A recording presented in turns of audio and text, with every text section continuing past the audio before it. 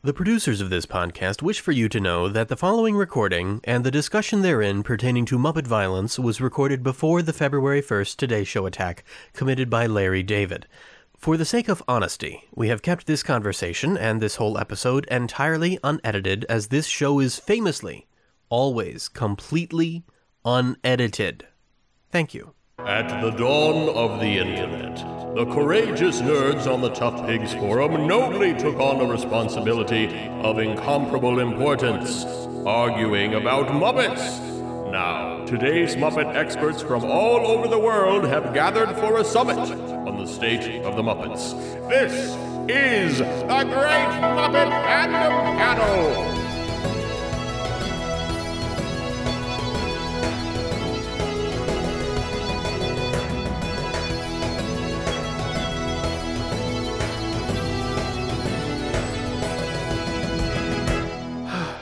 Gosh, it's awfully quiet this time. Normally everyone's talking over me as I'm trying to introduce the show, but right now, very quiet panel.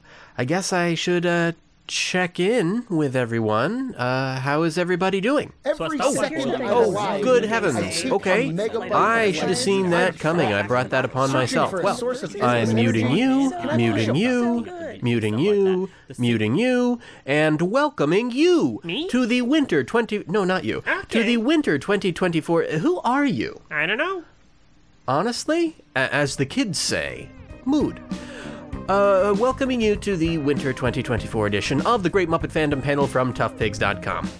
As the name suggests, this is a panel discussion show in which we check in with the Muppets every few months and see how they're doing, always with a different group of Muppet fans. It's sort of like a quarterly report on the state of the Muppets, except I've heard it said that the state is a monopoly on violence, and the Muppets are led by Kermit, who doesn't believe in violence. Therefore, there can be no state of the Muppets. It doesn't exist, and neither do you.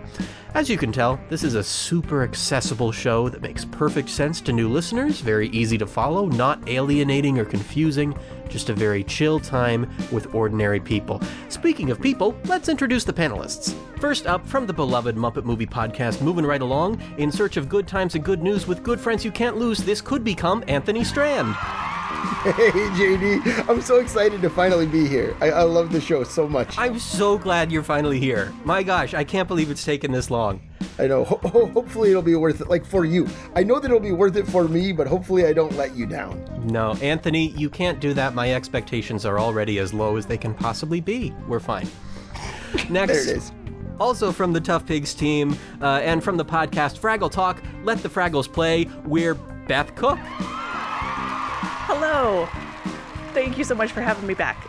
Yes, Beth Cook, she, her.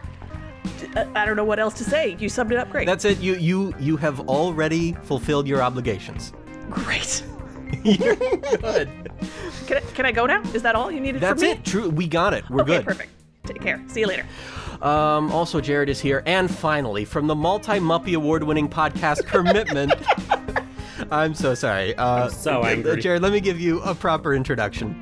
You know him as one of the owners and editors of ToughPigs, and one of the hosts of To Introduce Our Guest Star. Before that, he ran the Muppet Mindset for 6 years, and before that, he ran everyone's favorite Muppet website, SesameStreetOrBust.blogspot.com. He's the most sensational, inspirational, celebrational, Muppetational. This is what we call Jarrod Fairclough. Yes, hello everybody. It's a pleasure to be here. What an absolute pleasure. I'm excited to talk about this movie 2 minutes at a time. Finally, from the multi-Muppy award-winning podcast Kermitment, and I will also add he is the editor of the ToughPigs YouTube video, More Lost Brian Henson Intros. Why are there so many songs about Matthew Gaydos? Hi, I'm Matthew Gaydos, he, him, and I feel like the new kid at school, hanging out with all these cool kids. Just being like, hey, thanks for letting me be a part of your group and lunch table. Can I just say, I think I speak for the rest of us when I say that's the first time we've ever been called the cool kids. And it'll be the last. Yes. Yeah, there it is. 100%. Yeah. Although, actually, I was in the student government in my graduate school library association, That's not helping your case.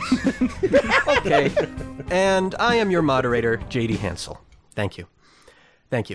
I am so glad that you're all here. Jarrod, my gosh, your first time on the main feed. I had you on the pilot. I've been meaning to have you on again. And, you know, everyone here is a podcaster, and so I want to ask you all briefly about your podcasts. Jarrod. JD. You just won a Muppy for or I guess Frank Oz won a Muppy, but it was for your podcast to introduce our guest star. I'm going to take it as the win, seeing as someone else kept winning all the other podcast awards. We're not going to talk about him here. Just take the win. Just take the win. Yeah. So we won for having Frank Oz. I'm taking that as, like I said, a win for ourselves. That was a crazy day in general, because I was going in for surgery like 2 hours after that interview ended. Right. What a weird day. And I woke up, and the first thing I thought was like, that was a anesthesia dream, surely. Jarrod, it was a real thing that happened. You should take credit for that win, because a big part of why that episode is so darn good is you and Joe and the dynamic the two of you have together, and the way that you interviewed Frank, and surprisingly, the incredible comedic dynamic that the three of you had together. Like, the three of you could have hosted a podcast. It was... And we will. It was truly amazing. We will. We're actually. I hope so. I'm looking forward to it. We're going to do Moving Right Along for Muppets from Space, because God knows he has some thoughts. Please. By all means. It's yours. Speaking of moving right along, that show likes to think of itself as the flagship podcast of ToughPigs.com, despite all the work that I have done to make the Great Muppet Fandom panel the flagship podcast of ToughPigs.com. But you know what? I'm glad that we've somehow put the two flagships together, because we've got Anthony here. Anthony, how you doing, buddy? I'm doing great. Am I talking about moving right along? Sure, if you want to, by all means. Are we just talking about stuff? Moving right along, we have started recording our season on Muppet Treasure Island. Woohoo! Oh, I'm so excited. It doesn't have Frank Oz yet. It doesn't have Joe or Jarrod yet either, although they'll both be joining us. I was going to say, I've got my 2 minutes already. Yeah, we have you on the spreadsheet. Yeah. But it's fun. It's fun to be back in it, because I don't like Muppet Treasure Island. And we know. And talking about it is really fun, just like digging into it. You know, I'm excited to learn why other people like it. Like, I'm very truly, I'm going into it hoping with like a positive attitude, hoping to finally understand why it's actually secretly great for Muppet reasons, not for Tim Curry reasons, because he's great. I like the human man far more than I like any Muppet in the picture. Yeah, I'm actually excited about this too. It's odd how I'm so eager to hear the opinions of someone I disagree with, since I am one of the Muppet Treasure Island lovers, and I feel like maybe there are more of us now than there used to be. My feelings about it are a lot more complicated. At this point, I look at every other scene and go, oh, that was a mistake. But I'm looking forward to hearing you talk about it anyhow. Yeah, thank you. Beth, Fraggle Talk, it's wrapping up this season, and what an incredible season, my gosh. Can you tell us about... Thank you so much. Can you tell us about some of the highlights from the show and what you're hoping for in the future? Yeah, it's been such a joy to go through Fraggle Rock, to take a deep dive. Like, this is the kind of work that I would have loved to have done anyway. Mm-hmm. But having the support of the ToughPigs team behind me to be like, yes, this is a thing that people want. Please go do it. Please give us more. Has been very encouraging to know that it's not just me talking to a wall about Fraggles all day. We get some incredible insights and perspectives from our guests and my co-hosts. So Julia is also from ToughPigs. So I'm watching as sort of the expert. Julia is watching, like rewatching after 10 years. And then we brought on my friend Adam, who is watching for the very first time. And I've really loved getting a first-timer's perspective. It's so good. I was very honored to be the first return guest, which I don't think I fully realized I was going to be until I was on it. And I do think that it's a very special podcast. My gosh, you're doing something that's very special. All of your podcasts are very special, but yours does hold a special place in my heart, because it is willing to have a lot of conversations that I've just never heard on a Muppet podcast before. Part of that's the nature of Fraggle Rock, but also part of that's stuff that the three of you bring. So cool. I'm so glad you're here. I'm so glad you're back. Oh, thank you so much for having me here. Matthew Gaydos, by gosh, I've been wanting to have you on this show since the beginning too. How are you? Welcome. I am good. What can you tell us about what Kermitment is up to right now? Oh, well, I guess for those that don't know, Kermitment is a show that me and my friend and co-host Sam Schultz hosts. We had this idea back in 2021 to start a Muppet podcast, and we were like, well, ToughPigs is doing like 8, and they're all real good, so how do we make ourselves different? What if we foolishly decide to watch everything that Jim Henson and the Muppets have ever done in chronological order? So that means that coming up on 3 years later, we're 125 episodes in, and we're just in the middle of 1985. Incredible. Truly, I'm always amazed that you keep it up and that you manage to keep the show so interesting when that is a commitment that I would never have it in me to take on. Sam and I have found a great balance. I am the spreadsheet master who I track down all these links, and I have all our schedule and book our guest, and Sam edits the podcast so that it sounds like we're real smart. Even though we might pause to Google something for 15 minutes, he'll just chop it out. No one ever knows that we're not actually smart. We've never done that on this podcast. No, I've been told that every episode of this podcast is completely unedited. That's what we're known for. But we are actually in the middle right now of 1985, and that means we are discussing Muppet Babies Season 2. We are also discussing Jim Henson Presents the World of Puppetry. We have more episodes of Fraggle Rock coming up with Season 4 starting in early 1986. And excitingly, we have the Muppets A Celebration of 30 Years coming up that we'll be talking about pretty soon. So yes, it's an interesting time, but it also is, it's interesting to do a podcast where you'll hear people talk about, Muppet Treasure Island or things like that. And you're like, yeah, we'll talk about that in 8 years, maybe. Yeah, I appreciate the project that you're doing so much, especially because I would never be able to give that much attention to Muppet Babies. I respect it very much. As a completionist, I knew what I was signing up for. To an extent, but there's some early episodes of Kermitment where we're talking about like, oh yeah, when we're talking about the 2011 Muppets movie in a couple of years, and now we're 3 years in, and we're still in Fraggle Rock times, so we're quite a ways from 2011, and the internet and YouTube hasn't even happened to the Muppets yet. So, I'm fully expecting once we hit 1996, we're going to have to do like 10 episodes about Elmo on the Rosie O'Donnell show. To cover all of his appearances. So, look out for Kermitment Season Elmo coming in a few years. Looking forward to it very much. It is now time for the Great Muppet Question. This week's Great Muppet Question was sent in by J.T. Hankslaben, who writes, 2023 was a big year for the Muppets. It saw the premieres of Season 54 of Sesame Street, The Muppets Mayhem, Fraggle Rock Rock On, Muppets Tonight, Christmas Eve on Sesame Street, the moon landing, and so much more. What was your favorite Muppet or Henson moment of 2023? Season 2 of Our Flag Means Death. Yes, every member of that crew is a Muppet. I believe you. I'll watch it someday. My dad's friend gave me an RCA Selectavision disc player, which is, for those who don't know, and nobody should know, is an early competitor of Laserdiscs produced by RCA. And for those who don't know what a Laserdisc is. A Laserdisc, so a Laserdisc is like an old-fashioned DVD that's a 12-inch, looks like a record. And for those that don't know what DVDs are, right? DVDs are coasters. So okay, yeah.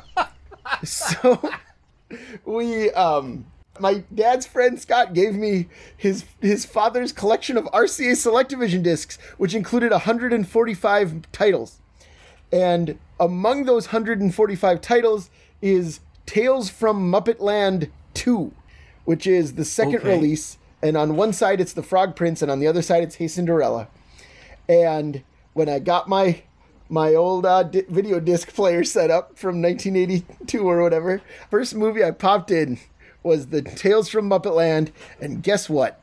I watched The Frog Prince. It looked like a digitized VHS tape. Good. It was skipping occasionally, but it sounded pretty good.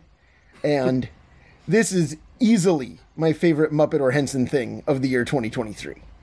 Not even close. No competition. Somehow that experience for you might also be my favorite Muppet thing of 2023. I met Weird Al Yankovic and made him laugh.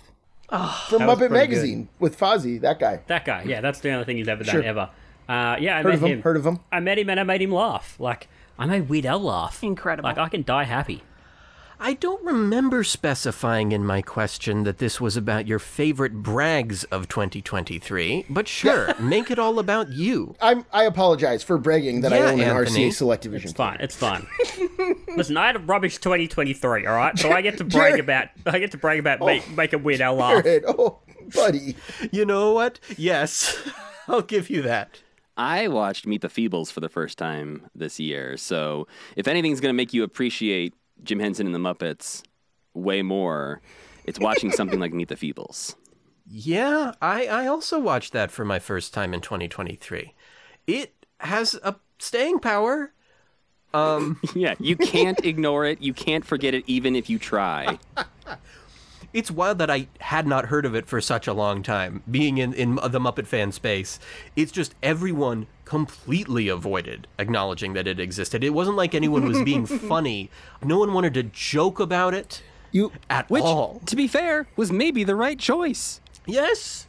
You should have been on Muppet Central Forum when Fellowship of the Ring came out. You're sure I should have been, Because it was a Anthony? very different story. I should have been? I mean, you were, 5 or whatever, right? I just rewatched Fellowship of the Ring the other day. It's amazing to watch Fellowship of the Ring again and go, that's the same man. The same guy 12 made this years fantastic apart. movie. Like, it's only 12 years. It's not like it's 40 years later or something. Right. Like, It's truly unfathomable. Wow. So it sounds like you all loved what the Muppets were doing in 2023. That's great. Well, we're going to jump into the news, but I must remind everyone that we're not going to cover every single itty bitty dog and kitty farm and city news story this time. This isn't a weekly updates show. So if you're looking for that, I don't know. Kermitment does a pretty good job of keeping up with everything. We try, but we also record like 3 weeks ahead. So if you're looking for actual news, I don't know. Good luck. Well, you know, the best thing in that case, if you really want to stay up to date with all the Muppet news as it's happening, you should go to toughpigs.com and bookmark it. With social media being so topsy-turvy and unstable lately, you're much better off going directly to a website that has never had a technical problem or glitch. You hallucinated all of those? It turns out a website can have more content than its creator ever could have imagined, and it will always run perfectly. The Miss Piggy logo is always the same size when you load the page. Oh, I'm getting PTSD. Move on. Sorry. We'll see if that stays in. That all might get edited out. I did not clear any of that with Joe beforehand. Okay, we're going to start off the Muppet News with a story that's quite ungroovy. In November, we learned from TV Line that Disney Plus has canceled the Muppets Mayhem. This show that was instantly adored by so many Muppet fans only lasted 10 episodes. That's 6 fewer than the 2015 ABC show, for those of you keeping score, but its creators seem confident that they'll play with the Muppets again someday. Weeks after its cancellation, this series won the Emmy Award for Outstanding Children's or Family Viewing Series. I'd like to think Disney Plus was embarrassed by this Emmy win, but that's probably never how winning an Emmy feels. I'll never know. Panelists, are you sad to see the show go? I'm sad to see it go. I'm not surprised. It also felt like a one-season thing. Yeah. It kind of feels like the way that Adam Goldberg was sort of setting the whole idea of like a Muppet shared universe up or whatever it was. Everything feels like it can be separate, like a little anthology almost. So cool, we had a whole series of just Muppets Mayhem. Cool, let's do a series of Veterinary's Hospital or Pigs in Space or whatever it might be and sort of branch out. The one thing that disappoints me is I thought Sarah Chaudhry was excellent, and I'm disappointed that we won't see more of her doing stuff, or at least with the Muppets. To be fair, though, we saw Riki Lindhome get reused in this series, and True. She was in the 2015 series. So we've seen plenty of actors, even in recent times, come back to play with the Muppets again and again. So maybe she gets another chance. Because I don't know. When Disney cancels a series, it doesn't feel like a thing that they're gonna necessarily say, "Here's our expanded Muppet universe." Right. I think it's gonna be a bit more of like, "Here's another Muppet thing." Maybe we don't mention the last one. Yeah. If we could get Taj Mowry back as well, that would be incredible, because he was one of my favorite parts of that show. Yes, please. Yeah. I think for me that show did feel sort of singular in its own way. That there are obviously questions they posed out. Janice's sister would have been an interesting story to get into in a season 2, and they obviously put some seeds out there that they were gonna, questions that were gonna be answered and explored more in a season 2. But they did it. They made a really good show. Like, even without a season 2, I feel like they did a great job of putting out a complete piece of great Muppet media last year. Yeah, it's coherent. It works as something that's self-contained. I think it's also something that I got friends and family to watch who maybe had fallen off the Muppets a little bit, telling them there was a new Muppet show, specifically about the Electric Mayhem, I think got the more casual fans excited, where something like Muppets Haunted Mansion, I think you had to have a slight interest in the Haunted Mansion, which is an extra level of fandom to really enjoy that. And so you're asking more of like your dad or your mom or somebody in your family to be like, no, I think you should really check this out. I think you might like it, if they've never ridden the Haunted Mansion. Whereas like, I feel like the Electric Mayhem like are just liked by lots of people. Animal is a lot of people's favorite Muppet. So I think it's an easier ask to have somebody just watch this show. So I'll say that my whole family has never been to a Disney park and ridden we've never ridden the Haunted Mansion. And my kids just think of that thing as a Halloween special. Like my children ages 5 and 9 have, like, I think that they might know it's a ride, but like I bet they've seen it 10 times and they never once have been like, I don't understand why the painting is growing or whatever, you know, they just like, it's Halloween stuff.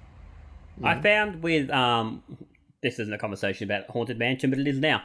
I had been on Haunted Mansion years and years ago. I had watched Muppets Haunted Mansion, and then I thought to myself, you know what? I'm going to just watch a ride through of the Haunted Mansion just before I watch it again when I was writing my review. And I found watching it again, I managed to pick up on every single little Easter egg. I was like, right, that makes more sense. But I think Anthony's right in that you don't necessarily have to have watched. Need to know much about Haunted Mansion before you watch that special. Going back to Muppets Mayhem, I think what confused a lot of us Muppet fans is that this show was very well received. Critics really liked it. The casual Muppet fan really liked it. People who weren't casual Muppet fans really liked it. Yeah. I don't understand why Disney were like, cool, no more. Like, what are you doing? Like, this is arguably one of the best things they've done in 10 years. Everyone really likes it. It's winning awards. It's doing all this stuff. And now you're just going to be like, yeah, but we're not going to make any more.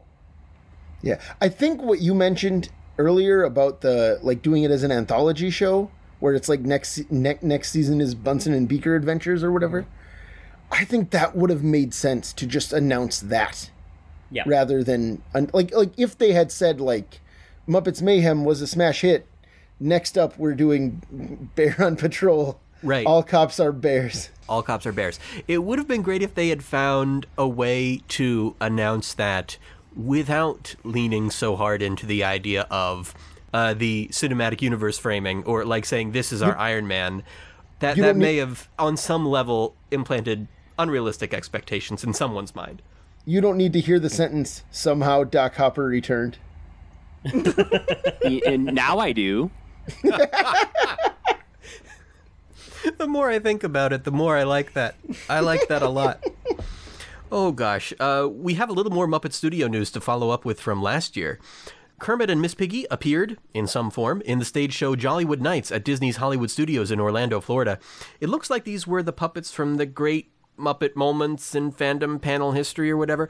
Panelists, is this a good use of the Muppets in the parks? Yes. Yep. Next question. Okay, sure. Moving right along. No, I think it's a solid idea. I know, obviously, the Muppets have been part of Imagineering for some weird reason. I don't understand why. Yeah. But the Muppets are part of Imagineering. And Lee Slaughter, who is the current vice president of Muppet Studio, came from Imagineering and has worked in Imagineering for a long time. So she's really been pushing. She's like, why can't we get the Muppets in the parks? Right. And especially now they've got these, really nice puppets. And they obviously train these puppeteers really well. Well, obviously, there's the whole sort of, Kermit should only have one performer, that sort of thing. I almost think this is an okay version of going away from that. How dare you? How dare you? My gosh, I'm so... Go ahead, explain. Because they're not trying to... because it's Matt and Eric's voices. Like, it's just lip-syncing along. But, Jarrod, the voice is nothing, remember? Don't get me into that argument. Don't get me Remember into that what your argument. buddy Frank says? Huh? Your friend Frank? I've met Frank. You've got me off my point now. Thanks very much. Happy to do it. It's an honor. I think if it was some, poor 21-year-old doing his best Kermit impression, it'd be different. Then I'd be going, oh, what are we doing? Let's not do this. But the fact that you've got a lot of love going into these shows as well, I think this is fine. This I'll allow. Okay, so you like you're okay with the nature of what they are doing. How about the contents of the show? Or if you've had time to see it, absolutely no pressure if you have not. I would say, not an important enough thing. Yeah, I have skimmed it. I was curious to see how the puppetry looked and how those puppets move, because they're slightly bigger than the normal puppets and not sort of made of the same stuff. Right, I think they're made to be a little more durable. It was fine. It was medium Muppet material. It could have been better. It could have been a hell of a lot worse. Yeah, I watched it in my kitchen on my iPad while doing the dishes. And as like background noise in the month of December, it was fine. It was pleasant. I didn't take out a second mortgage on my house to go see it, you know? Right.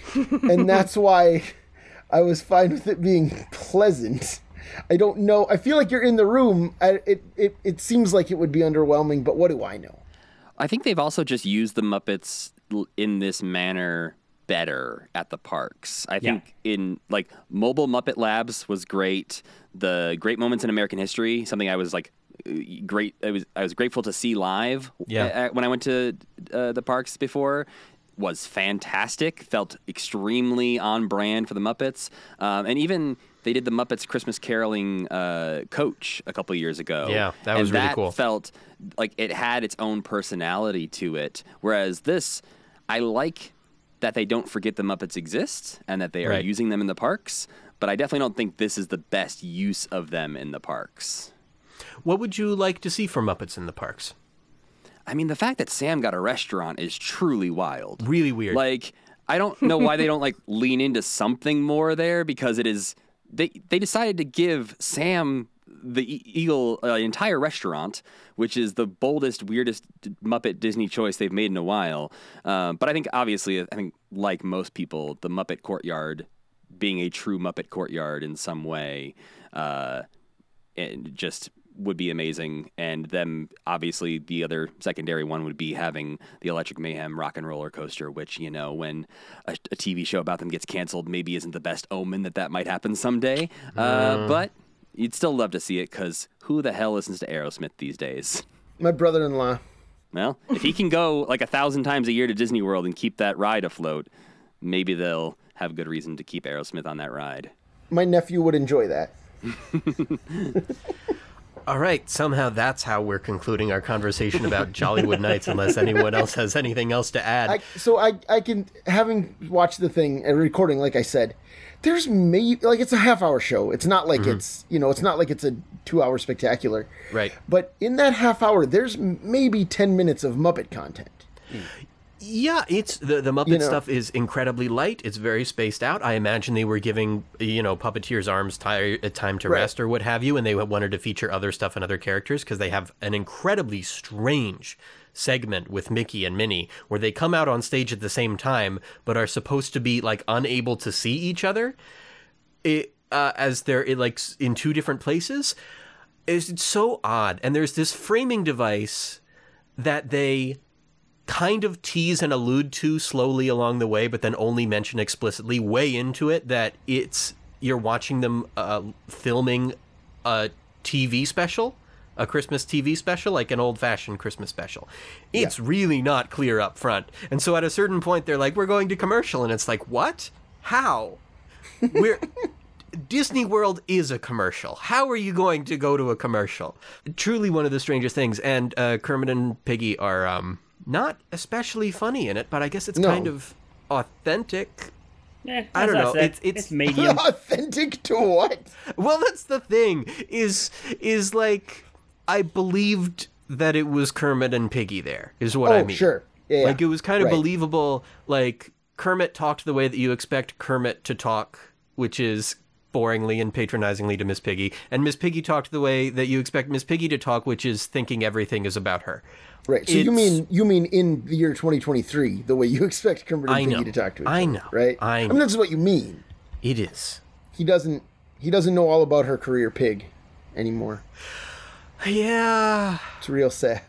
I will just add there is something magical about getting to see the Muppets in person. Yes. And it's bringing me back to when I got to see a screening of the 2011 movie with something that was very, very similar to this. You know, there was like a live Kermit and Piggy there and a human host to banter with them. And obviously it was, you know, pre-recorded voices and local puppeteers. But at the time, I wasn't as deep of a Muppet nerd as I am now. And so I was just so amazed and honored to be getting to see Muppets in person. And I knew it wasn't quote unquote real Muppets, whatever that word means in that context. But it was so special. And if shows like this allow people to have that kind of experience, then cool. I'm a fan. You know, I would love it to have some better writing, but also if it lets, you know, somebody go like, oh my God, I got to see Kermit and Piggy actually there live in person, then right. Cool. Good for them. Yeah, absolutely. It can be a very special thing. While we've been talking about Kermit and Piggy and how they function in modern media, I want to bring in our first discussion question from a panelist with Jarrod. Could you tell us what your discussion question is today? Yes, so I've been talking about Kermit and Piggy. Specifically Piggy. I want to know, is Muppet on Muppet violence funny? Yes. Okay, so I Depends asked... on the context. Okay, so didn't I tell you, JD? This is how this conversation would go. So I asked You didn't tell me anything about how this conversation would go. No, but I said people would have different opinions, and so far the two people I singled out as having different opinions have expressed their different opinions, and that's why I wanted to have these conversations with Beth and Anthony. So, like, there's been a lot of conversation, not so much recently, but especially last year, there was some conversation about Miss Piggy and, like, karate chopping and stuff like that. Mm-hmm. And it led to a lot of people saying that they didn't like the karate chopping and talking about that sort of thing. And it was at a time where, like, I couldn't really come up with, like, an article about it, so I sort of just let it slide. And then recently I've just got thinking about it again. So, you know, Anthony, you say yes. Is that yes across the board? Whereas, you know, Beth, you just said it depends on context. Well, I don't think every example of anything is funny. Like, are all jokes involving Muppet violence funny? No, of course not. Like, that's never the case with anything. But to me, the Muppets are so abstract. And to me, it's similar to like Looney Tunes or something. Yes, that's my point. My point is very much that it is cartoon violence. Yes, and the violence in either of those two, in like puppet violence or cartoon violence, it never hits me in a way that feels real.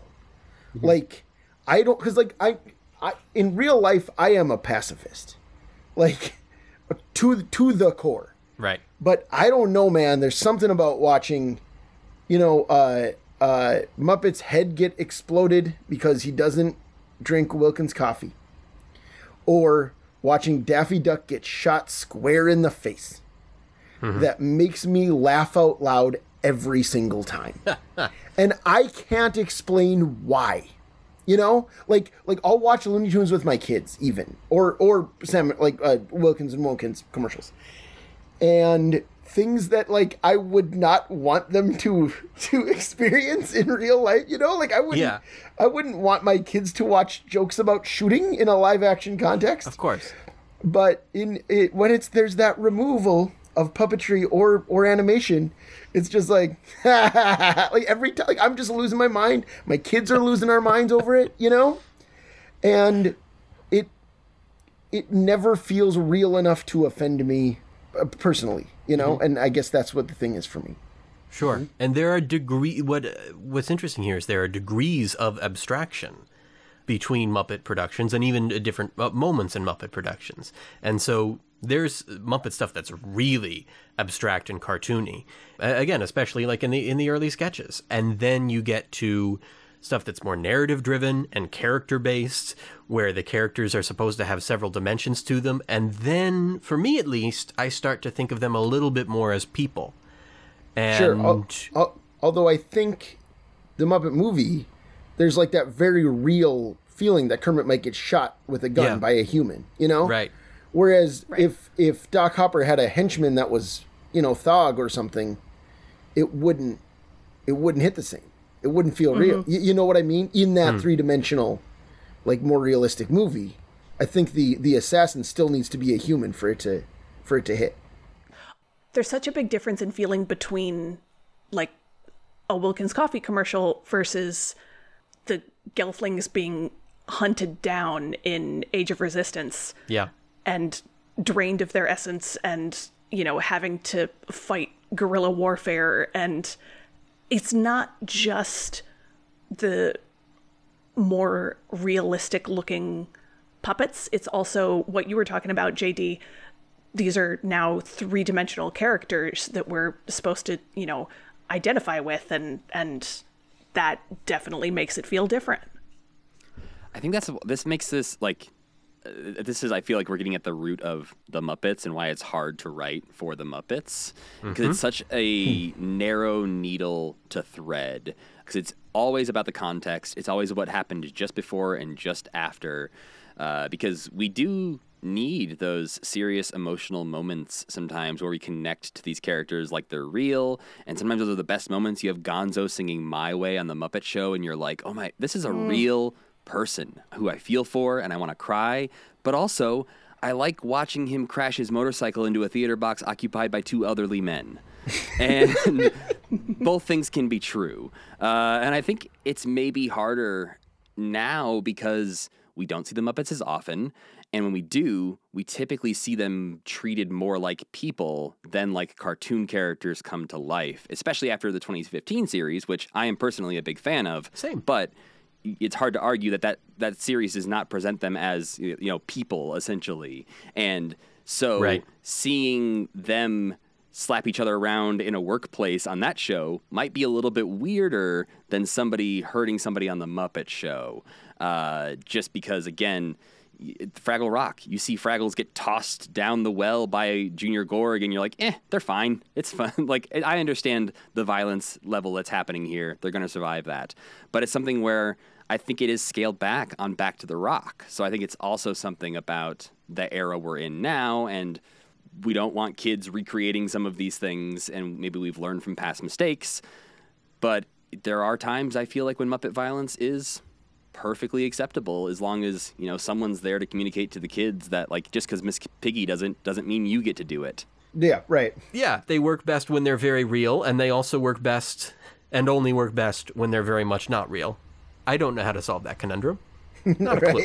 And that's not for us to solve. I think only Jerry Jewell knew. I really do. Like, Yeah. I think other people have written good Muppet stuff. Like, you know what I mean? I'm not going to sit here and be like, well, everything without Jerry Jewell's name on it is garbage. That's not what I'm saying. Right. But I do think he had an innate sense of what made those characters tick that no one has quite had since. Beth, what discussion question have you brought for us? So ToughPigs shared the news that there's going to be a new collaborative show with Brian and Wendy Froud and the Jim Henson Company, specifically about Brian Froud's Faeries. I personally am not worried about the quality of this endeavor. I am worried about, one, it getting to happen at all, and two, if it does, immediately getting canceled.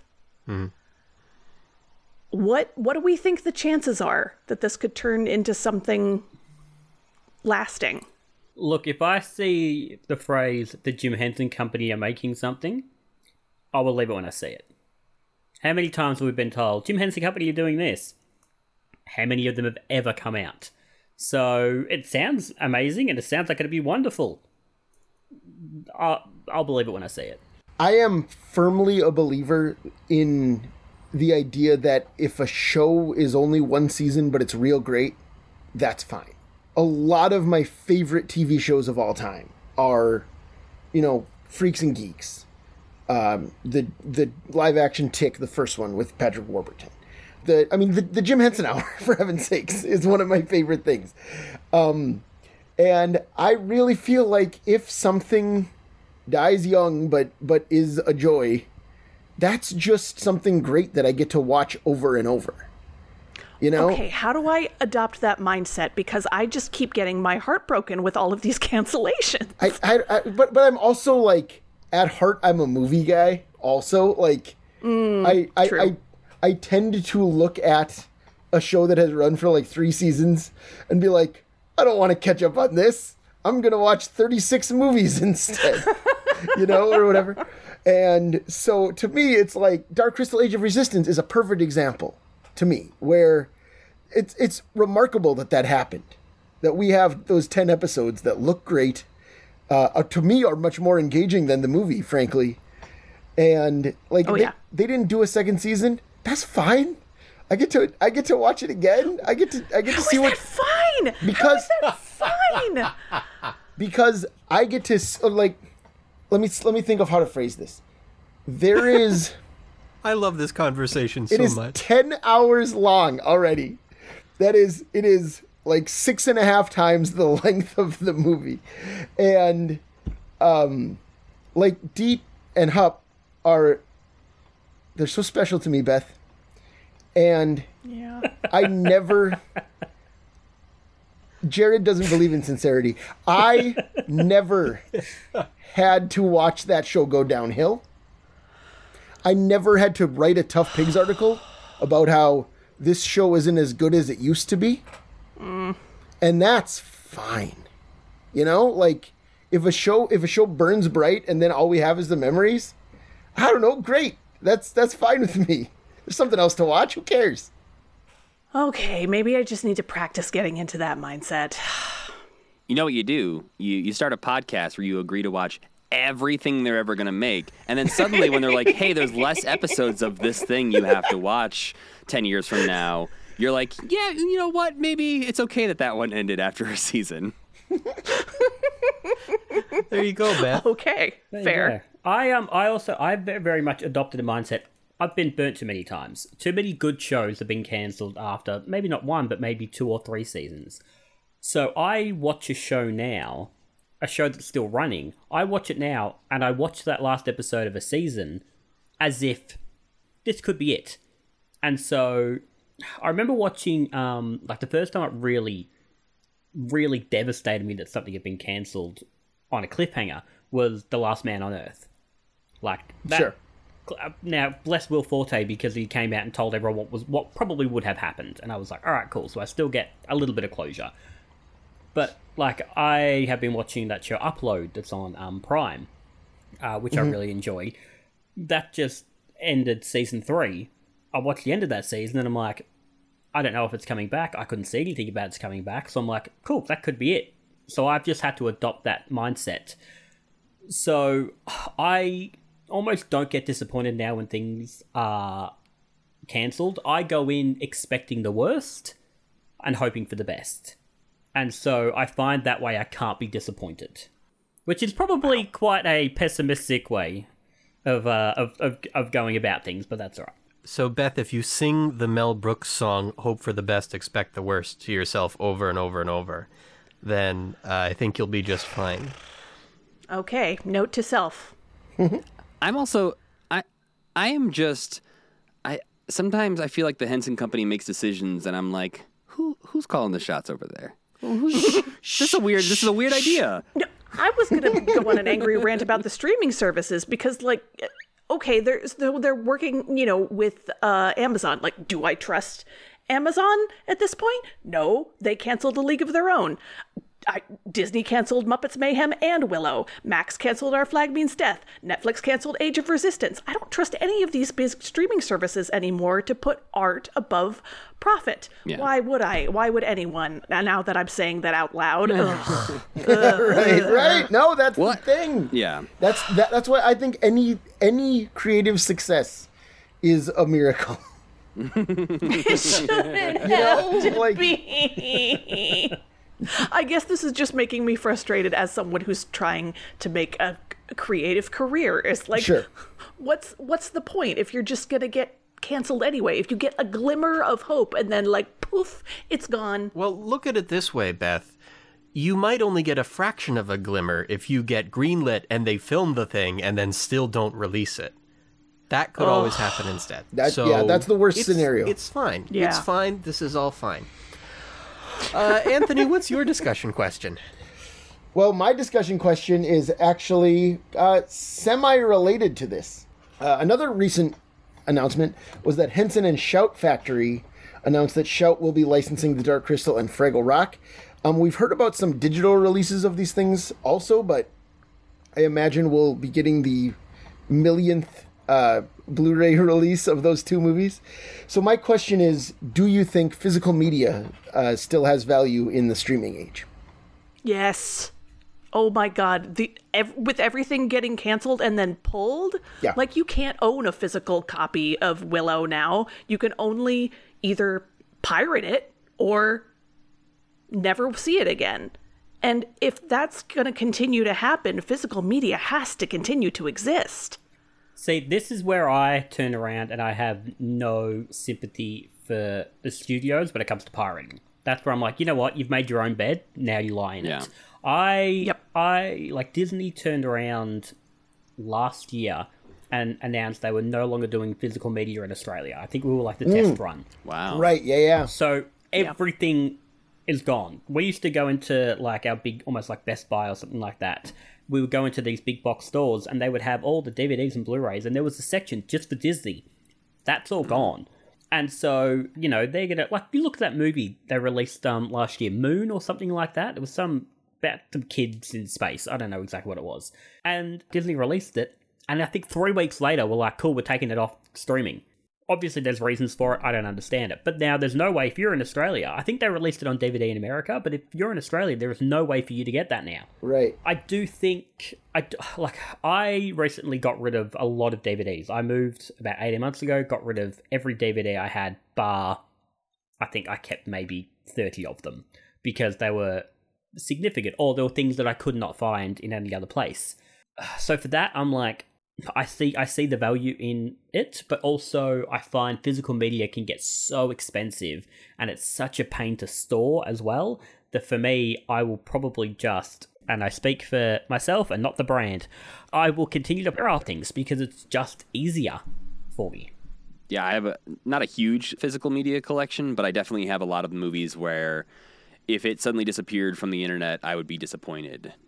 Kind of DVDs, Blu-rays, 4Ks, like all in my collection.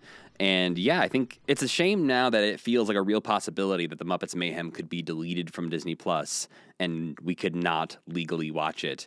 And going through a lot of old Muppet stuff, it makes more sense that, you know, Tinker D isn't on Disney Plus.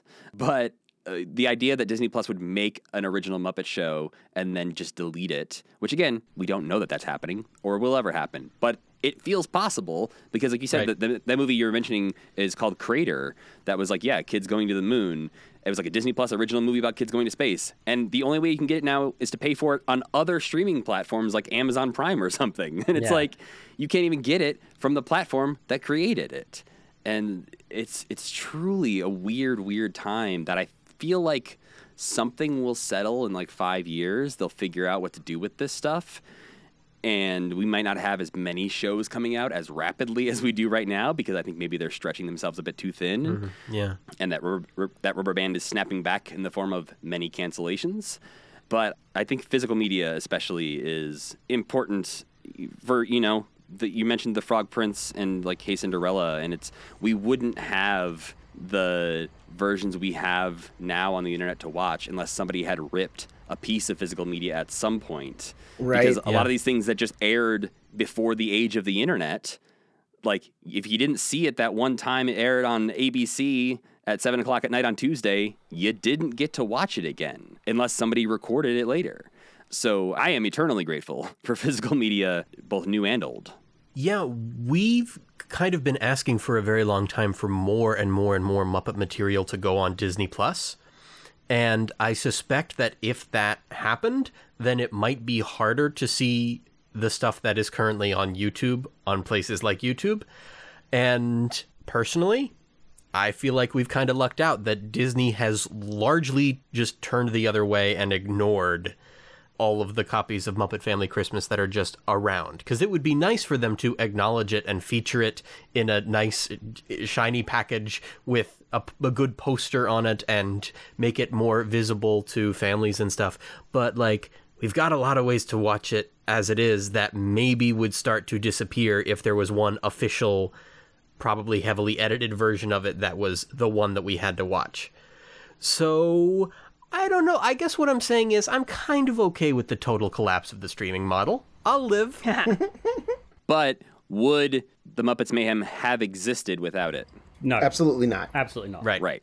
In Fraggle news, we're going back to The Rock. The second season premieres on Apple TV Plus on Friday, March 29th, which is this Friday, if you wait until March 24th through March 28th to listen to this podcast. As for what the new season... I get bored when I'm writing these scripts, and then that happens. It's the beginning of the year. You cannot mess with people's perceptions of time like that. Yes, have you never seen Timepiece? As fans of Jim Henson, we have an obligation to mess with people's perception of time. Now, you made me promise before this podcast that I wouldn't make a joke about firing you. You made me promise. We had a conversation about it. I didn't make you promise. And I'm not going to say it. I'm not going to say it. Okay. I'm not going to say it. That's all. That's all. Move on. Continue. I told Joe that when we were talking about who was on the lineup for this podcast, I said, I can't wait for Jarrod to tell us who's fired. I was told I wasn't allowed to. Continue on. Good. Never do it again. I agree. This is the opinion that I endorse, but I can only have some control over it for this podcast. Okay, moving on. Can I come work at Kermitment instead? I mean, sure, we don't have any money. Neither do we. Neither do we. Neither do we, yeah. That's fair. The biggest Muppet coup in the fandom right now. Kermitment steals Jarrod from ToughPigs. I don't know to do what, but I mean, we got him. We stole Jarrod from Muppet Mindset, so. Yeah, Jarrod can't be trusted is what we're saying. No, I can be bought. That's what it is. I can be bought. For $1. I'll take it. At this point in my life, I'll take it. As for what this new season of Fraggle Rock Back to the Rock will entail, and Belubius, that was a weird joke, Apple has stated the following. I'm sorry. Wow, that was two really weird jokes too close together. I'm so sorry. Okay. You are making it so hard. I was fine until I saw Anthony start to fall over, and then I was not fine. I'm so it's 10:58 p.m. here. Okay. All right. Apple has stated the following. In the second season of the Emmy Award-winning series Fraggle Rock Back to the Rock, the reboot of Jim Henson's beloved classic Fraggle Rock, the Fraggles are back for more epic fun adventures. This time, with big changes affecting the Rock, the Fraggles, the Doozers, and Gorgs will be forced to confront their past and celebrate their independence as they move through challenges together with hope, JD, it does say interdependence, not independence. Interdependence. That's the opposite of independence. Interdependence. Wow! I've read over this a couple of times and never seen that. That makes a million times more sense. I've been so confused by this dang... Wow. You mean a Fraggle show's going to talk about interdependence? I can't believe that. I never would have guessed. They're busting out the pipe bangers, baby! Oh, okay. So they're going to move through challenges together with hope, silliness, and brand new songs, all while dancing their cares away down at Fraggle Rock. So the description's kind of nothing. Yeah, it's words. It's words. But thank you for calling me out on my inability to read. That really has made me feel so much better about the new season, We would not have done it if it weren't such a crucial question. It's really crucial that no, you're good. You're thank you. I'm truly. Wow. But the confront their past part, I think I did read correctly, yes? Yes. Because that's pretty different from anything Fraggle Rock has ever done before. So, yes and no. Yeah, Boober's going to have to explain some tweaks that he made about 10 years ago. Thank you for the pity laugh, Beth. Go on. I think Back to the Rock is perfectly primed to give us a reckoning with the legacy of colonization metaphor.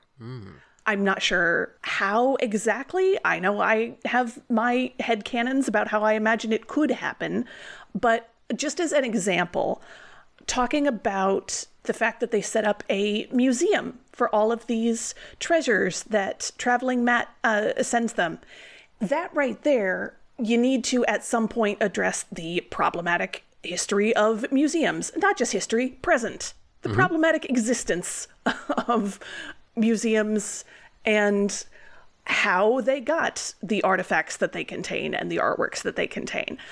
Now, most of the things that Traveling Matt has sent back have been, things that wouldn't be very missed by the silly creatures that he's getting them from. And some objects were pulled from the trash, from the Kraggles and the Murgles and whatnot. But the very last thing they put in it was a presumably expensive digital camera that belonged to Doc, and Traveling Matt just took it. And that needs to be addressed. And that's just one piece of how they could start to look at, hey, we might have done some bad things in the past, or our ancestors might have made some terrible decisions that we now feel ashamed of and have to reckon with how that past affects our present and the choices that we now have to make for the sake of the future. Gosh, I hope you're right. I think the handling of the Icy Joe episode that's what I was thinking too. Really well for this kind of thing, because Icy Joe is so much this, like, it's a lot of messages in one, where it's like the don't meet your heroes kind of thing, but it's also this, outdated mentalities and different generations having to teach older generations about, that's not how we behave anymore. And so I think if any show can do it, Back to the Rock can make that kind of pivot and handle that pretty well. I think they proved themselves in season 1 that they are capable of tackling complicated issues in sometimes mostly subtle ways. Well, and I think also, like, the original series touched on this to a certain degree as well. Beth, what's the episode with the stone doozers? The doozers who build with stone. The Cavern of Lost Dreams? Cavern of Lost Dreams, yeah. And that's kind of all about how the stone doozers are like a not really a relic, but like kind of, and times have changed, and like society can't stay the same forever. So like there's, and even like the Gorgs, like when we hear about the Gorgs history, it's like, how did this one family determine that they were the leaders of the universe? There's always this subtext of bumbling colonization, perhaps, but like they just like rolled in and decided they're in charge of the universe. So I feel like any character in Fraggle Rock, whether it Gorg or Fraggle, could find out pretty easily that they had an ancestor that had a not so shiny past. Or did some horrible stuff in the past that they're going to have to reckon with. Like, it won't necessarily be Uncle Traveling Matt, but like maybe Boober has an uncle that he holds up as a hero and loves and talks about all the thing. And they start reading his journal and they're like, hey, Boober, your uncle had some troubling opinions that we're going to have to deal with. Right. Yeah. Very easy to imagine. They also touched on it in the Giggle Gaggle games. I can't believe I said that without stuttering. Back to the Rock season 1. Right? Yeah, where, Moki has this book all about the Kraggles that she eventually finds out was not written by Kraggles. Yeah. Yeah, so I don't think it's outside of the purview of Fraggle Rock, as we've seen in the previous 6 seasons. I don't think it's anything to worry about. I think they'll do it, and it'll be entertaining and enlightening. What I think's good with Fraggle Rock, like especially looking at Back to the Rock season 1, they're not too heavy-handed with it. They're going to do it in a nice, nuanced way where it's like accessible to everyone, easy to understand, a couple of different layers, but it's not going to be like, all our ancestors were awful, and so is Boober's uncle, or whatever it might be. As long as they stay out of the echo chamber again. That was the only one where I was like, that was a little on the nose. Yeah. Like, you can't call it an echo chamber. Come on. Yeah. Anyway, at this point, I think we're starting to move towards the end because we've covered both of the studios making Muppet content. That's enough for us to turn our attention to the Muppet fan community. We're still making the best of things on social media, despite the way that we're a little more scattered than we used to be. I'm really happy to see the ToughPigs Discord server has become busy with activity rather quickly. With the Muppet Twitter Awards giving us a chance to show our appreciation for each other, there's been a lot of good vibes and kindness flowing around the Muppet fan sphere lately. What I wanted to talk about tonight is what we make of the tension and unkindness but I don't even know how to begin to talk about that. I've been kind of nervous about it. So I'm going to make Matthew begin to talk about it instead. Matthew, what's your discussion question for us? Yeah, I mean, you keyed it up perfectly. A lot of this thought was inspired by the reaction to the Muppet Twitter Awards, which I can't remember who won some of those. But no idea. Bite me, Gaydos. But which was a very positive thing. Like, I had such a lovely time that night. Of course. There was a very fun evening that led to some general unpleasantness amongst Muppet Twitter, which is not unheard of. From time to time, there are waves of negativity that encroach on this space that generally, we all love and want to keep a positive space. And so I just sort of wanted to throw it out there to see sort of how that hits all of you when you see those things happening. And because, you're hosts of podcasts and part of a larger, you have a certain amount of responsibility being a representative of a piece of the Muppet fandom. Yes. Whether or not how much you carry that or how much you choose to use that is obviously up to you. You can engage or not engage. That is your choice. But I'm curious, sort of, when you see that stuff happening, one, how do you choose to get involved or not get involved? And two, how do you work to try and prevent it from happening in the first place? Because I kind of see myself and Kermitment as a place for, we try to be as positive as possible, or at least say this is our opinion. But especially on social media, I try to present us as like, hey, we're the fun uncles trying to set a good example of how you should maybe behave on the internet. Because, a lot of us are, not old, but older compared to a lot of the people in the fandom who are maybe, in their teens still, who are, whether they know it or not, seeing examples of our behavior on social media and reacting in kind. So yeah, that's a very long-winded question, but I'm just sort of curious your all thoughts on that kind of thing. So I think when it comes to the younger people, like the younger fans, we are all... JD, granted, I like you're what, 14, but the rest of us, we're all older than you. But even yourself, like we all remember a time where social media wasn't at our fingertips, like and we all grew up. Like I think I got my first, I think it was MySpace when I was about 15, 16, right? So I got to grow up without a lot of this sort of stuff being right there. All these younger kids have had this at their fingertips their entire life. Social media is just a part of their lived experience and their entire life. They are used to living their life out loud. They are used to expressing every opinion. As I think there's a Bo Burnham song in Inside where he's like, anything and everything all of the time. Like, tell us every thought you think. And Jarrod, I was about to say to you, okay, Bo Burnham, all right. Yeah, but that's exactly what it is. And it's... So these people just think they're entitled to give every single opinion that they have, and they haven't got the concept of, maybe if you haven't got something nice to say, don't say anything at all, which is very much how I live my life on social media. I have my own negative opinions about a lot of the stuff I see in the fandom community, about what some of the fans do or say or whatever it might be. But I'm 30, nearly 35 years old. I don't need to get myself involved in that drama, so I sort of step back from it. I really feel the need to jump in here for a moment and say, I understand, Jarrod, what you're saying about how younger people have a different relationship to social media, and that has affected some of the negativity in the space. Young people have not been the prime movers. Young people have been trying to figure out how to deal with negativity in the space and not handling it maturely, but are much more forgivable in their not handling it maturity when the negativity in the space is not just negativity. It's often been something much worse lately. Yes. It's hard to know exactly how to put it into words, but it's often been something much worse. Right. And that said, I have made it known to Joe and Ryan and Becca running the Discord. If I need to step in and be the bad guy, I'll step in and be the bad guy. If you need someone to be pulled into line, I'm happy to do it, because at the end of the day, I don't care if they like me or not. Like, it doesn't keep me up at night.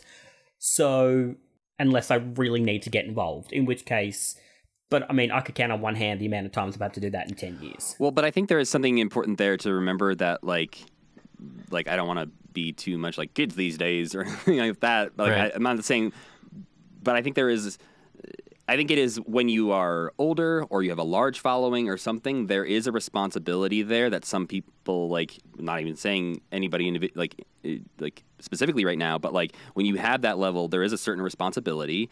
Uncle Ben taught us to great power that you have to carry. And when you see that like the majority of people who are following you are younger and maybe are whipped into a frenzy, be it good or bad sometimes, I think it can be an abuse of power sometimes to sort of pit those groups of people against each other by saying that like you're either with me or you're against me, and it's a weird thing to see in a place where we're talking about fleece rags on hands. And it's just I think stepping into spaces I think is a great thing. I have DM'd plenty of people on Twitter being like, hey, I don't think that's the vibe you want to keep going right now. Maybe consider deleting what you've posted. Because there's a great quote from the book Beartown that I always try to remember when I'm trying to think about the Kermitment fandom or the larger Muppet fandom, which is culture is as much about what we encourage as what we permit. So it's not only, it's really easy to say like, well, I didn't tell my fans to do that, or I didn't say this negative thing, but if you're allowing it to happen in your Discord or you're allowing it to happen in your mentions and you're not trying to shut that stuff down, you're still making it happen in a way. And that's why I think that your podcast Permitment is just dead on.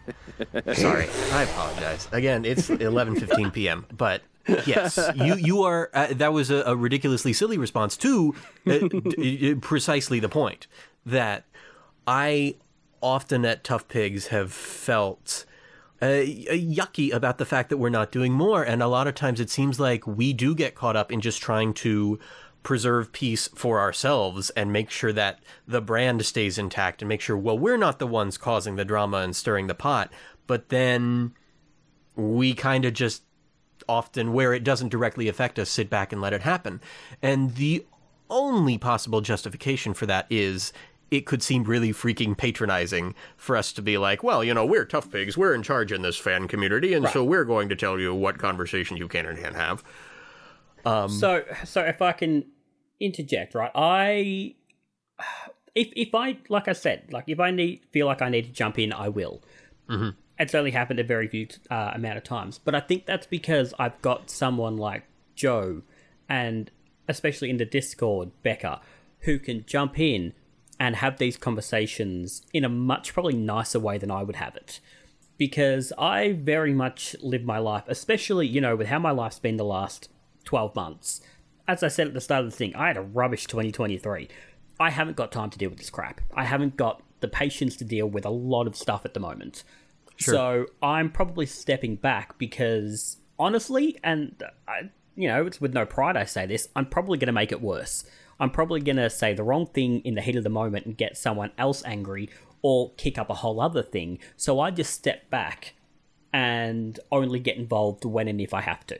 And we're very fortunate to have, Becca being able to de-escalate, and certainly Katie Lynn Miller being able to de-escalate in the Discord. Mm-hmm. Yeah. I also am because I can be quite snarky online, and God knows I've made a lot of jokes about, about Kermitment winning all the awards and stuff.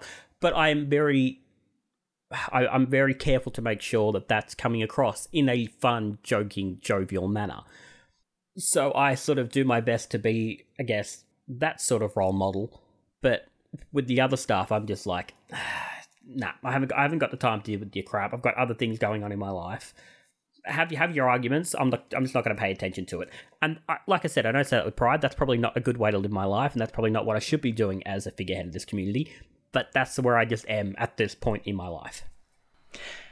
Yeah, to me, it brings up questions of the words negativity and drama and disrespect.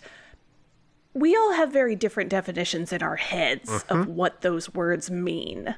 So when we're saying, like, oh, we want this to be a positive place, or no drama allowed here, or be respectful. We have to start talking about what exactly that means, because, I mean, and this has been and will continue to be, an ongoing conversation in the ToughPigs Discord about, like, when do we step in and where exactly is the line?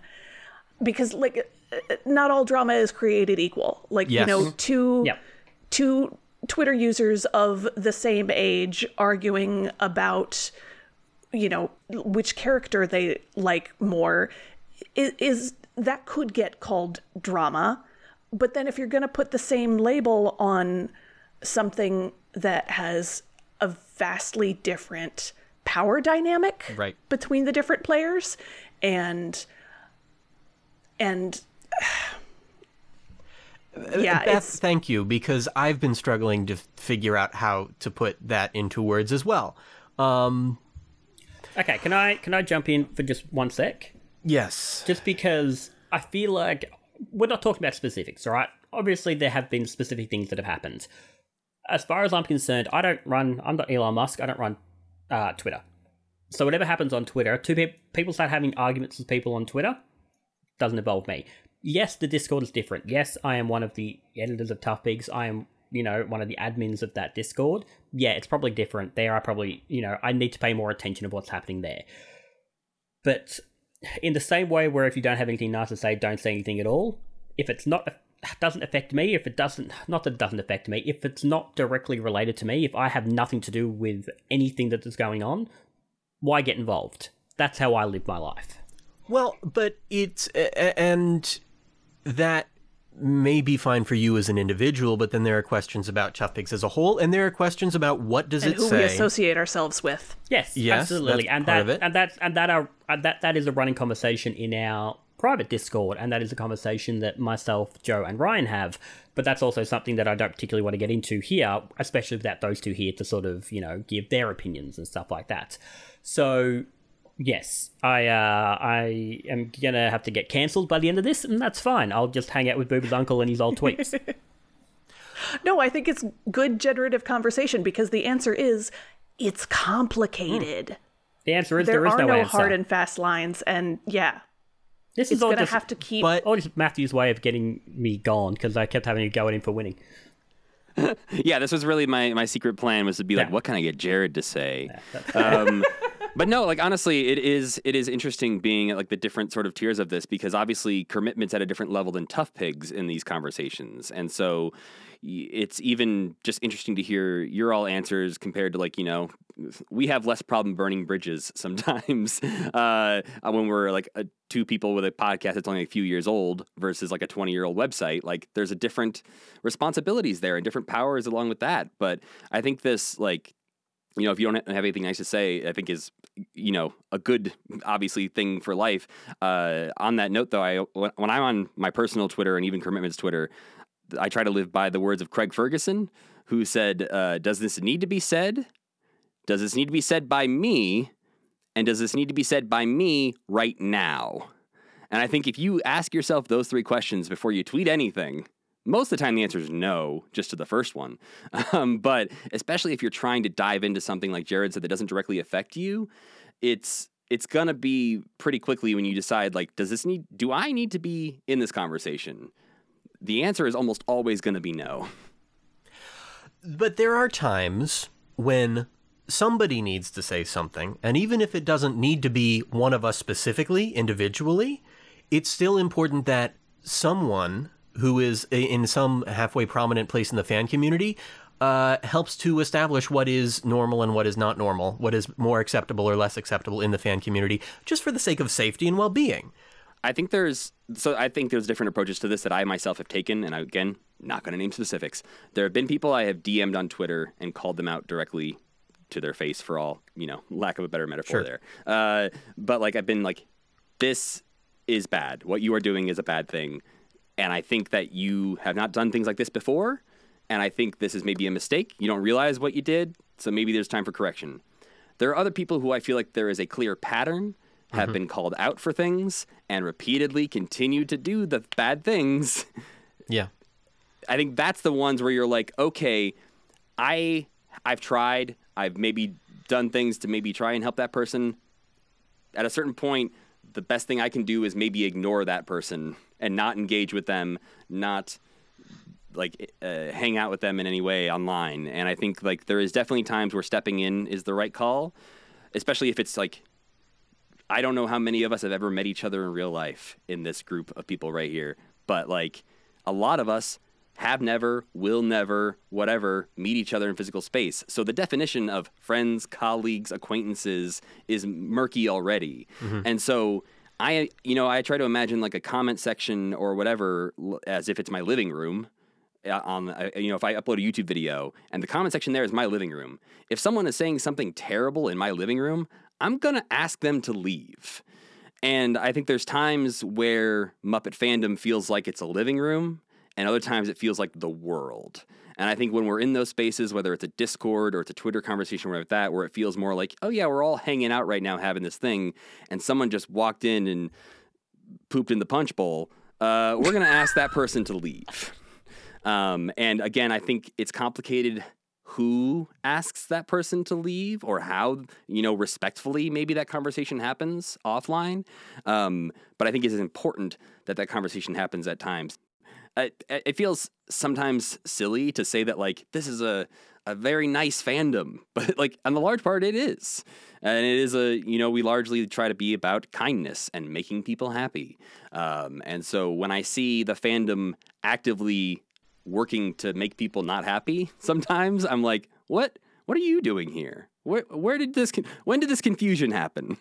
The fan community, I agree with you, is like, I just kind of thank my lucky stars every day I didn't find myself in the middle of like the Star Wars fan community or anything like that. Not that there's anything wrong with being a Star Wars fan. Ooh, as a lifelong Star Wars fan, I have tapped out from talking about Star Wars on the internet for years for this very reason. Yeah, like, which generally speaking, you don't have to do with Muppets.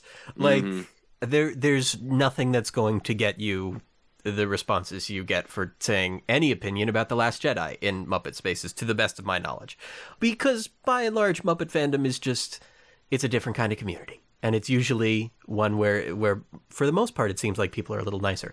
But it absolutely has, at times, sort of a bloodthirsty quality to it. And that, again, that's not a thing that happens all the time. But lately, it feels like some amount of disregard for the feelings and humanities of others is becoming more and more of a recognizable feature of the community, and that's making me less and less happy with it.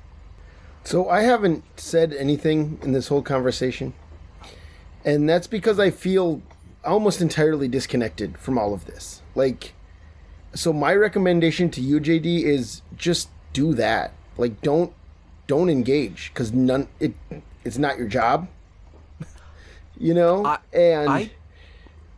Sorry, go ahead. Most of my social media posts are about, like, look at this interesting VHS cover I found.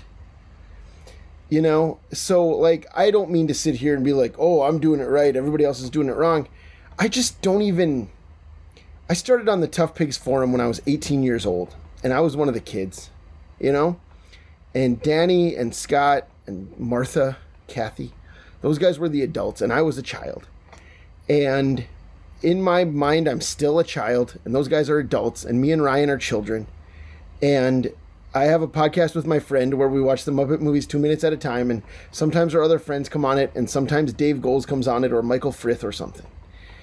And all of this happens in a bubble, and I don't know how people like the show, and I don't think about it. And that is, in my opinion, the best way to deal with the Muppet fan community. Talk to your friends and don't worry about everyone else. I mean, I appreciate what you're saying, but there's a little bit of poison that's spread everywhere in this community right now. Not to every single person, but part of what comes with being in a fan community is a group of people have decided to, however serious or unserious they may be, treat a franchise that is inherently deeply unimportant as though it is an important thing. And a lot of times at ToughPigs, we do it somewhat cheekily, tongue-in-cheek. now we would say ironically. I don't think that's what the word ironic meant before, but that's what it means now. And I like that element, but there's a lot to be said for the sincerity, for the beauty of people just having sincere passions without feeling the need to be ironic about it. But what comes with that is there are going to be a lot of moments when people forget. When people forget that what happens with human beings is so much more important than what happens to a bunch of puppets. It's always more important. I get frustrated when I don't see that mentality everywhere, and I can't expect to. But I hope we can figure out how to centralize the experiences of people and chill out a little bit more. And I also think, to be very direct about something that we're not usually direct about, I'll be finished with this in a moment, but I do think it's worth making this key point. We haven't totally worked out what are the... To speak to Beth's point, what are the characteristics of kindness in a community like this? What are the characteristics of positivity versus negativity in a community like this? Because for me, it seems that we are in a very neurodivergent fan community that doesn't know how to talk about that isn't especially well educated about that. And that is something that for a very long time at big institutions like ToughPigs, we kind of just ignored.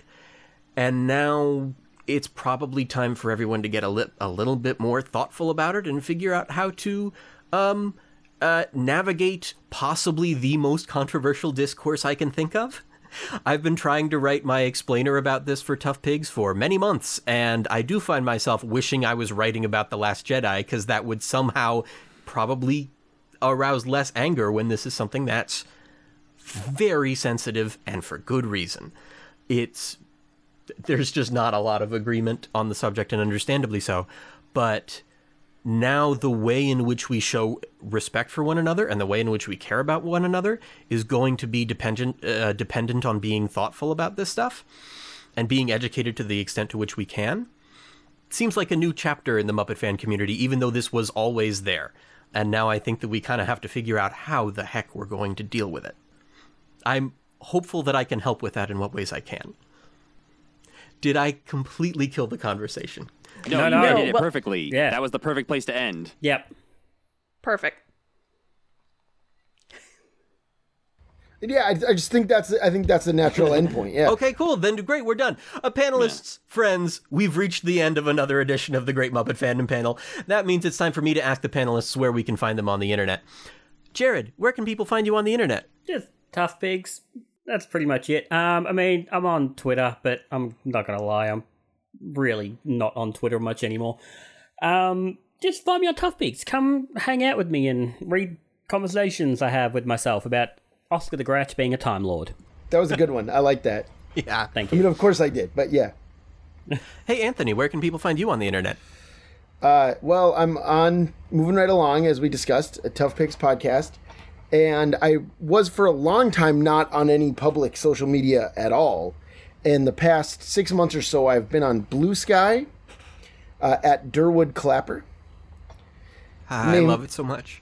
Named after a non-existent Muppet from a mobile game that doesn't exist anymore. A character who never existed in puppet form. And doesn't even exist in digital form anymore. So at Durwood Clapper, where you can find me picking the sensational character find of every year since 1924. And I'm up to 1961. So check that out if you want to, I guess. Anthony, I'm so glad I finally got to have you on this show. Oh, man. I feels like we've talked so little voice to voice, and yet I'm so happy every time. Sure, me too. Oh, gosh. Remember that time we did a pilot for a thing that thus far has not gone, but I really enjoyed? Yeah, I know. I enjoyed it, too. Maybe someday I'll make that into a show. Maybe someday I won't. Yeah, I don't know how many people know that Anthony and I recorded a podcast as co-hosts, and I just never finished it. But maybe someday. Yeah, Beth, you where can people... You can cut that out. It was fun. No, it's... hey, this mention of it might be the only fruit of our efforts. Just Sure. people knowing that we did a thing sometimes is the only satisfaction that one gets in an era of media when stuff gets deleted from streaming platforms. That's right. Beth, where can people find you on the internet? Mostly Fraggle Talk. It's It's a separate podcast channel from the ToughPigs one, so you got to go over there and subscribe. But that is most of the content I'm putting out, but also still occasionally writing things for ToughPigs. And if you want to follow me on social media, where I occasionally exist, I am at Beth Anna Cook. That is Anna with 2 N's. And Matthew, the non-tough pig. I've singled you out here. But I do hope that you felt very, very welcome here, because by gosh, I was so glad to finally have you on this show. Oh, well, thank you for having me. 3/4 of you made me feel very welcome. Good on you, Anthony. Way to exclude him. Classic me, yeah. No, but I actually did want to shout out Jarrod here, because I was going to recommend that if people want to go listen to a Kermitment episode to get a feel for what the show is like, they should go check out episode 92, which was from almost a year ago, and we were only in 1983, a year ago. Jeez. But we were talking about Don't Eat the Pictures with Jarrod as our very special guest on that episode. That was a great time. Truly one of my favorite episodes of a podcast. I'm being genuine, because you had that incredible talk at the beginning about Jarrod's article, Am I a Muppet Fan First? In case it isn't clear from everything that I just talked about, stuff that I think about a lot. I forgot we even had that discussion. That was just like one of those, like, sometimes you have a good discussion, you forget it was on a podcast. But yes, that was a very good thing that we did record for the internet. So I would go check that out. You can go check out everything Kermitment at kermitment.com. That'll give you links to, the episodes, the merch, the Muppet gallery, everything you need to enjoy Kermitment. If you want to follow us on the internet, it's at KermitmentPod on everywhere. And I am at Matthew Gaydos everywhere. You and Sam should be very happy with yourselves, because you do great work, incredible co-hosts together, great dynamic. What a show. You've really got the kind of podcast that is worthy of going on for as long as it takes to cover every single Muppet thing. Well, thank you so much. And, as long as we keep stealing all those Muppies away from ToughPigs, we'll keep doing it. You definitely deserved some of them. You know what? That's the nicest thing you've ever said to me, Jarrod. I'll take it. And now, a moment of spontaneous applause for our panel of Muppet experts. Thank you. If you enjoyed this program, we hope you'll consider supporting us on Patreon. Thank you to those of you who do so now. This ToughPigs Muppet Fan Podcast was executive produced by the ToughPigs Muppet Fan Podcast executive producer, Joe Hennes. Thanks to Kenny Durkin for our artwork, and thanks to Frank Oz, because it's always a good time to thank a Frank. For ToughPigs.com, this is JD Hansel reminding you, as I always do, of Jim Henson's motto, you'll never get out of the cube. Goodbye.